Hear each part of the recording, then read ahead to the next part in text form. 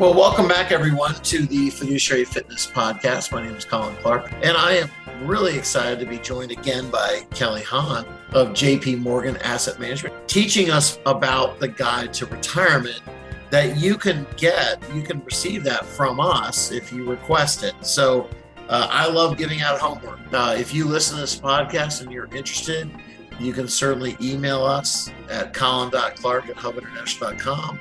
and you will receive a copy of the Guide to Retirement. So Kelly, welcome back. Thank you for having me back. You guys focus at JP Morgan about how people spend money pre-retirement and in retirement. And you have such great data really around the idea of healthcare and how healthcare costs evolve in retirement. But that's not it, though. Can you elaborate a little bit more on that, please, Kelly? Sure. So I think the first thing that we need to acknowledge is that the general rule of thumb many people use in terms of estimating spending in retirement, the simple income replacement rate, typically between 70 to 80%, and then you just grow that by inflation. That's not how people spend. That assumes that spending is actually quite static net of inflation because you're only growing it by inflation. In reality, though, people's spending is quite fluid. And that's what you're referring to, Colin. One of the slides from the guide shows when we look at millions and millions of people who bank with Chase, those consumers in retirement, their spending actually declines as they get older in real terms. And then much later in life, in their 80s and 90s, the spending does tick up because of greater healthcare needs and also long-term care needs that people have. With that in mind, can you elaborate a little bit more on the impact of healthcare in retirement? Yes, healthcare, it's a double whammy in a sense that, number one, people just consume more healthcare goods and services over time in retirement. That certainly is the case for my mom, who's in her 70s. She's in great health, but she's definitely going to the doctors more often. And the second whammy is that healthcare is the second highest inflating category. So when you combine those two things, the behaviors, the increased spending, and also the cost going up a lot higher than other spending categories that we spend money on, what that means over time is we expect the healthcare cost to triple over the next 30 years. A current 65-year-old is paying about $500 per month in healthcare expenses. And by the time this person gets to age 95 in 30 years, we expect that person to spend about $1,500, assuming original Medicare and Medigap Plan G to fill any gaps that are not filled by Medicare Parts A and B. So when you think about how large the healthcare expenses may be in retirement, it's actually kind of scary. So what we are advising our clients to do when they're estimating their spending needs is to pull out healthcare separately and assume a much higher growth rate than all the other spending categories. We think the growth rate that people should use, based on the inflation and also buying more goods and services, is closer to 6% per annum. And so we're dealing with this idea of the HSA becoming a nexus between the retirement industry and the employee benefits industry. And you guys spend a lot of time on HSAs. How important are HSAs for retirees now? Not everybody has HSAs, but if they have HSAs, this is the most tax efficient vehicle that people can utilize to save for retirement. And what I mean by that is the money that goes into an HSA, it's tax-free, the investment growth is tax-free. And if you take money out for qualified expenses in retirement, the healthcare expenses, then that money is going to be tax-free. So from start to finish, it could be entirely tax-free. So as we think about the healthcare costs, the projection that I just walked through, the tripling over the next 30 years, can you imagine how much of a benefit HSAs can serve in terms of giving you investment growth, tax deferred or tax-free, the money that went in tax-free? So it can be very, very instrumental in helping achieve a successful retirement outcome, given the healthcare projections that we expect to see over the next several decades. But the unfortunate part is not everybody has HSAs. I don't have HSAs. Right. So that's the unfortunate part. But if you have it, then I think people all should, utilize it to the fullest extent.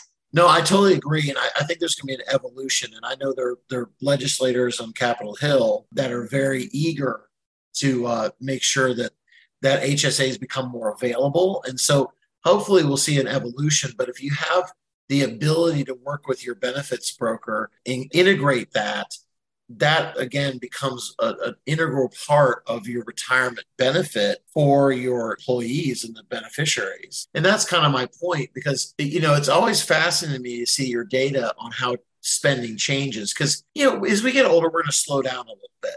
Okay. I was just talking to a friend the other day. My grandfather lived to his 96. He spent his first decade in retirement traveling the world doing these, historical elder hostel programs. And he had the means to do something like that. Not everyone does.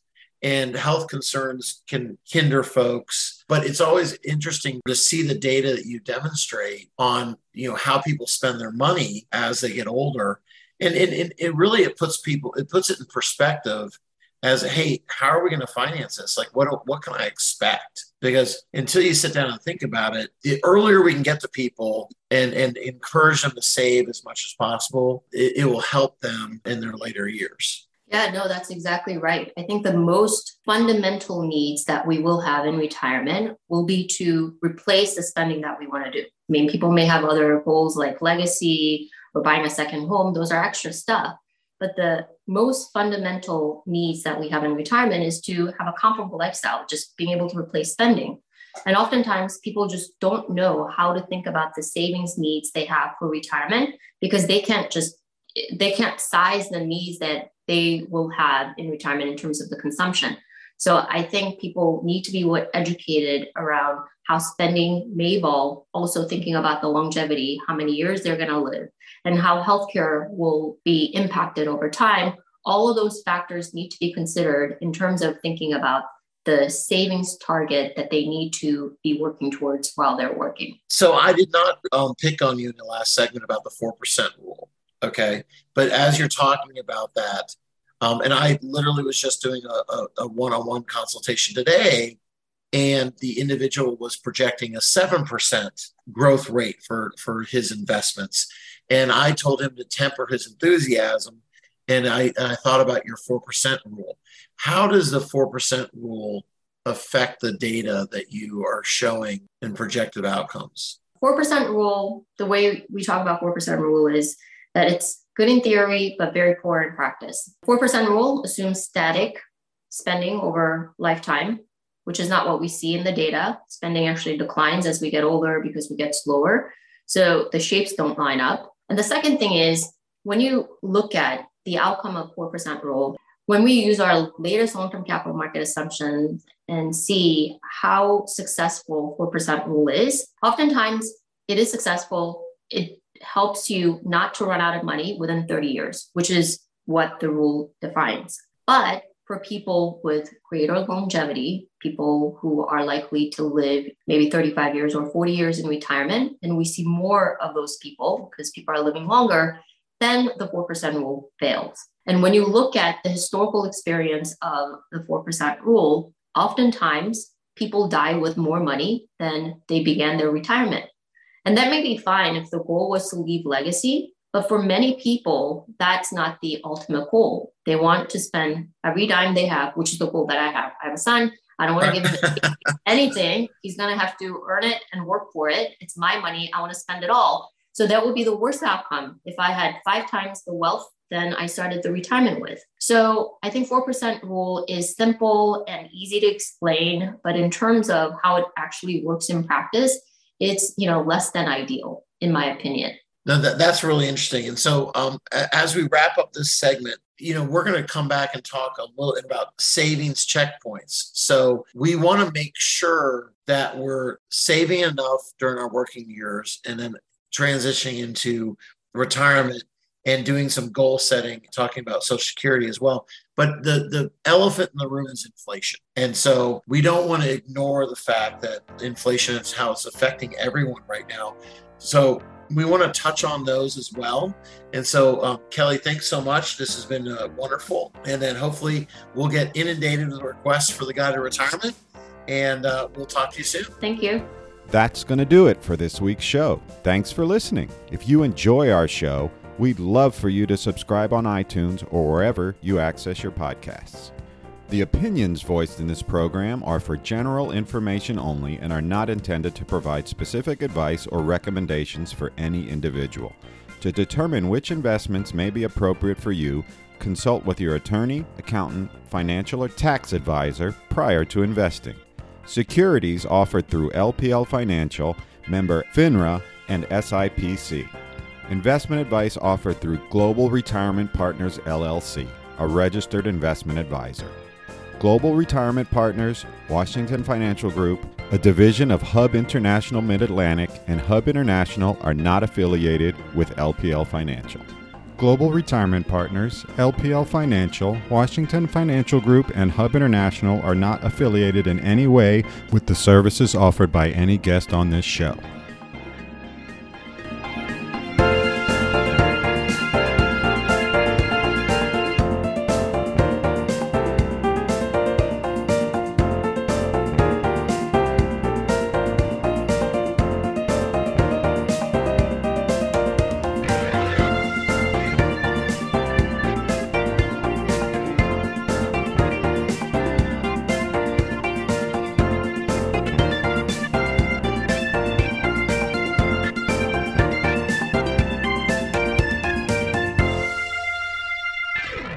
Poor Jeff, he's having to listen to this conversation.